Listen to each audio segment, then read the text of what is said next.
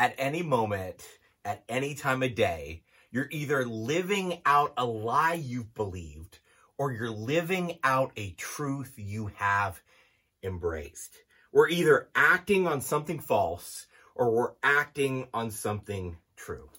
When we lash out with our words, or we return to an addiction, or we resign ourselves to always fail, we're buying into a lie. And the opposite is true. Your actions are just the natural result of what you've accepted as true. When you love sacrificially and you use your limited resources to help others, and you believe that real change can happen to you and happen to your world, you're revealing that you've bought into something true. It's sometimes something real beyond what you can even see. Our actions are the natural result of living out this truth. According to the Bible, we have two voices whispering to us at any time of the day, the serpent and the spirit. The spirit will lead us into truth. It will teach us how to pray and pray for us. It'll help us remember the words of Jesus. The spirit is our advocate. Whereas the serpent is the father of lies and leads to self-loathing and twists God's words and is called the accuser. Today, we're looking at the temptation of Jesus as we work through the book of Matthew together. And we're going to talk about how the devil works and how we respond to his activity in our lives and in our world. Every time the character of the devil shows up in the Bible, he's doing one of two things. He's either lying or he's talking about how worthless humans are. When we're lying to ourselves or lying to others, when we're talking about how worthless we think we are or how worthless some other human being is, we're reciting a script that the enemy wrote long ago. We're not sounding like God, we're sounding like the devil. So first, let's talk about the enemy's name. We simply don't know it. Satan is not his name. It's a title. It's a Hebrew title that means adversary. It's used in the Old Testament both to describe this hostile enemy of humanity, but also to describe hostile kings. The enemy is also called the devil, which simply means the accuser. Again, it's a title, not a name. The Old Testament authors use a symbolic image of a serpent to describe this great enemy. The New Testament authors use the symbolism of a dragon and a roaring, hungry lion. You might be like, wait a minute, Alex, isn't the name of the devil Lucifer? No, the word Lucifer is a Latin translation of the morning star, the planet Venus.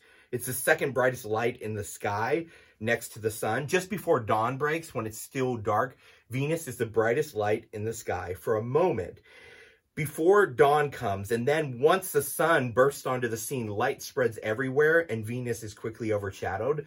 This title was given symbolically to the great enemy in Scripture.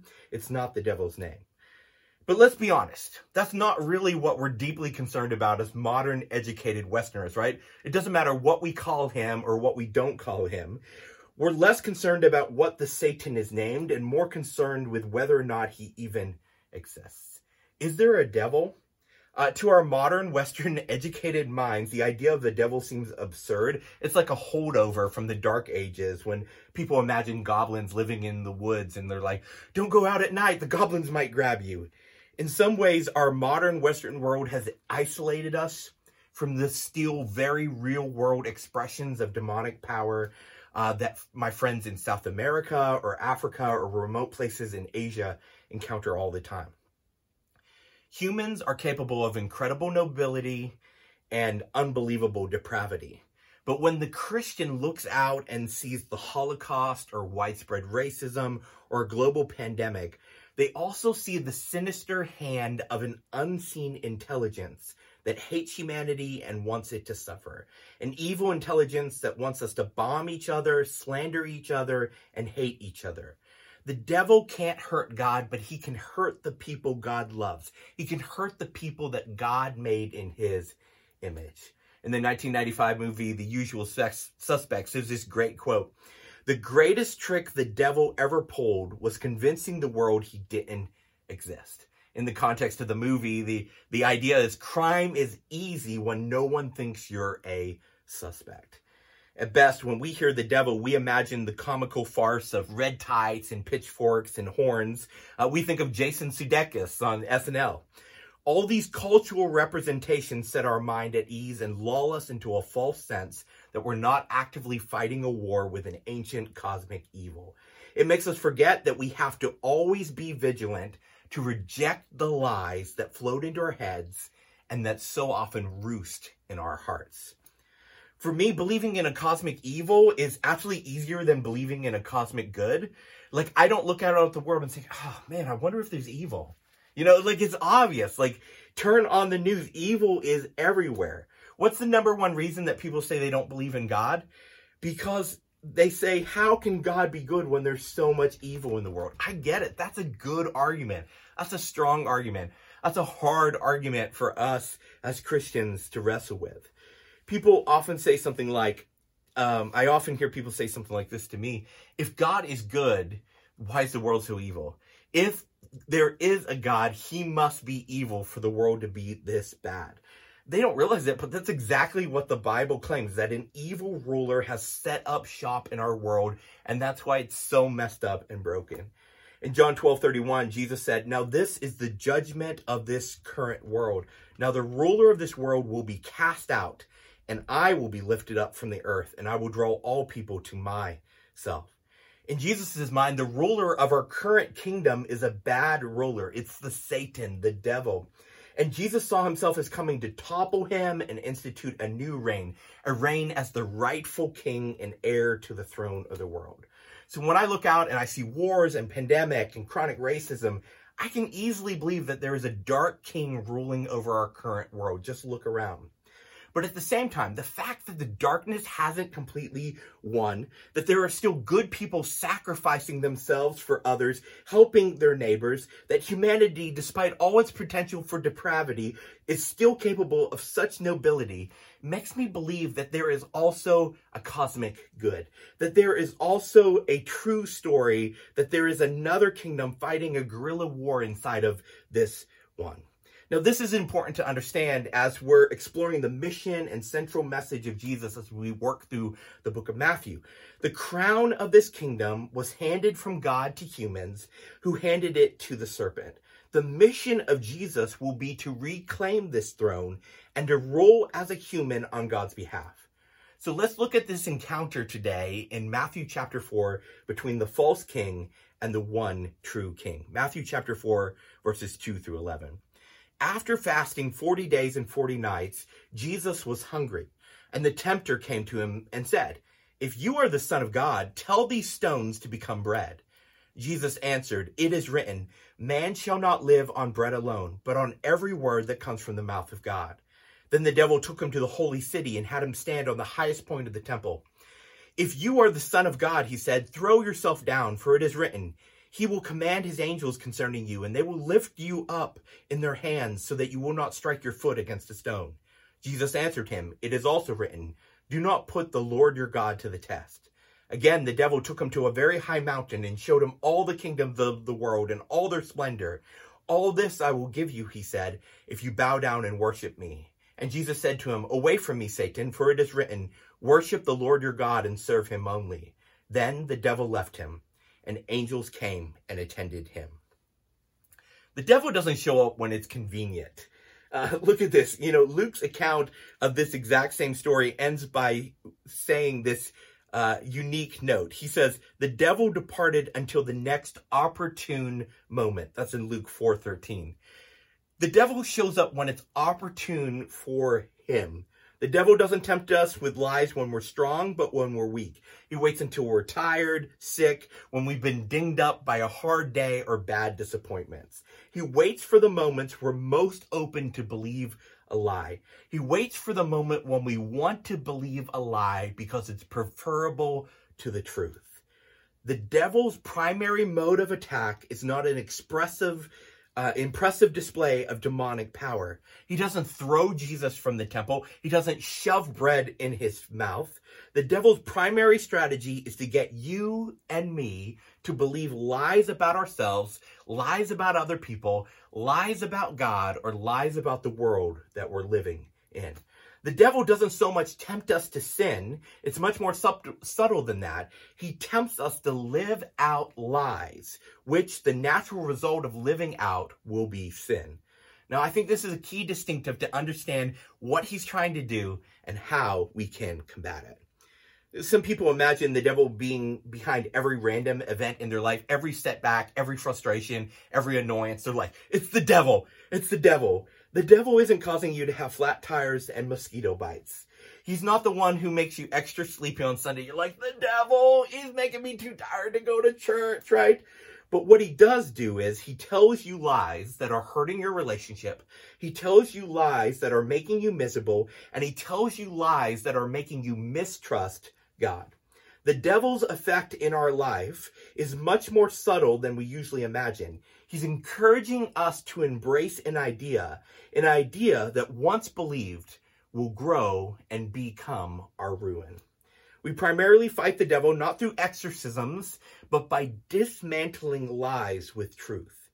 In short, the devil scores when we believe a lie. He retreats when we reject a lie with truth. The half-brother of Jesus, James, says in James 4:7, resist the devil and he will flee from you. But how do we resist him? Jesus shows us here in this passage over and over again. What does he say? To each of these attacks, Jesus responded with the same thing. It is written.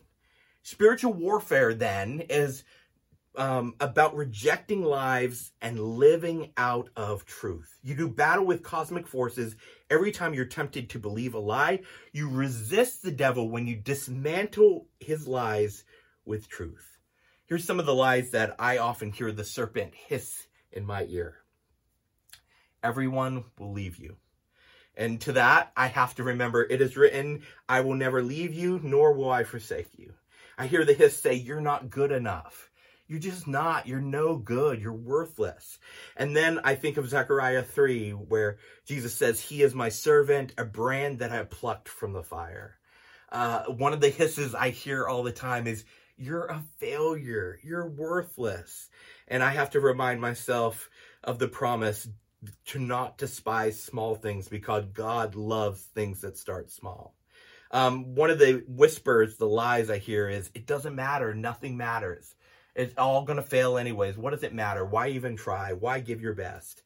And I have to remind myself, it is written, whatever you do, whether big or small, do everything for King Jesus. Know the lies that the enemy likes to throw at you and memorize some truth so you can remind yourself when he does. Have people in your life who can remind you of truth when you start to believe the lies. Sometimes I'll say something and Darby will say, is that the Spirit telling you that? Or is that the serpent telling you that? Is that a lie of Satan or is that a truth? And I'll know immediately as soon as she says that, I'm like, I've started to buy into a lie. First, the devil here.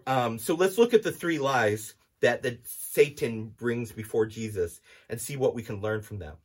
First, the devil suggests that Jesus should meet a real need in a wrong way. Jesus was hungry, and Satan's like, you're hungry. Why don't you turn this rock into bread and eat? You want to eat, right?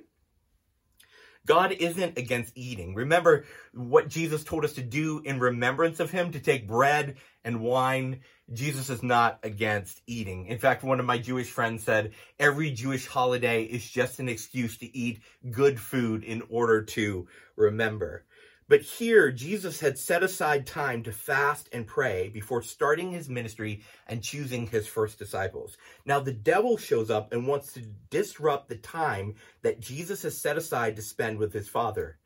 Ancient Christians would go out into the wilderness, away from the noisy, busy cities in order to hear the still, small voice of God. But they talked about that in these moments, they were also going to do battle with Satan. They knew that in the quiet moments, they could hear the whisper of God better, but that also meant having to resist and reject the lies of the devil. You know, we get into our car and we turn on a radio. We're home alone and we turn on the television just to have some noise in the background. We're like terrified of silence because in silence, both God can speak to us, but also sometimes we can hear the lies of the devil louder than ever before. Oftentimes, pursuing the kingdom of God will put you on the enemy's radar. Every time you take a step to live and love like Jesus, the enemy will take a step to oppose you. You want to avoid confrontation with the devil? Don't do anything. You're no threat to his dissolving kingdom. But Jesus didn't back down. He didn't give up when the devil showed up. He rejected the lies of the devil with truth, and the devil fled from him. Sometimes the lie of meeting a real need the wrong way looks like, you deserve to be happy. Or sometimes it sounds like, if my spouse isn't going to meet my needs, I have a right to meet them some other way. Or it sounds like, if God loved me, he would want to give me what I want. The second lie the devil comes to Jesus with was an attempt to call foolishness faith. He says, hey, why don't you jump off of this high point of the temple here? You won't hurt yourself. The angels are going to catch you. God won't let anything bad happen to you. Satan encourages Jesus to act recklessly. The devil will tell you that by ignoring common sense, safety, you're actually trusting God. Too often we blame God for the consequences of our poor actions. It isn't God's fault or his will for you to have lung cancer when you choose to smoke 3 packs a day your entire life. Like, this is just what God did to me. It's his will, this is what he wanted. That's a consequence of your actions. The devil is always going to try to tell you that your free agency doesn't matter, that what's happening to you, you're simply a victim of circumstance and you had nothing to do with it. Sometimes the lie we hear is, don't worry about it. God will work it out. You don't have to do anything. If God wants to see people come to know him, that'll just happen, Like, if God wants this to happen, it'll just happen. I don't have to do anything. It doesn't matter because I'm forgiven is another way we hear this lie.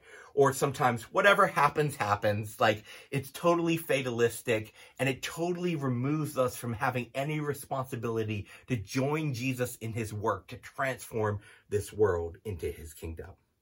Finally, Satan will try to convince us that there is an easier way to do what's right. The easy way is rarely the right way. Satan comes to Jesus and he's like, look, if you want this world kingdom so bad, I will give it to you. Just bow down and worship me first. Satan's like, hey, if you want the crown of this world, I'll give it to you and you don't have to go to the cross, but it's going to cost you something else. In the ruined kingdom we find ourselves in, doing right is like rolling a stone uphill. In the kingdom of this world, gravity flows away from good.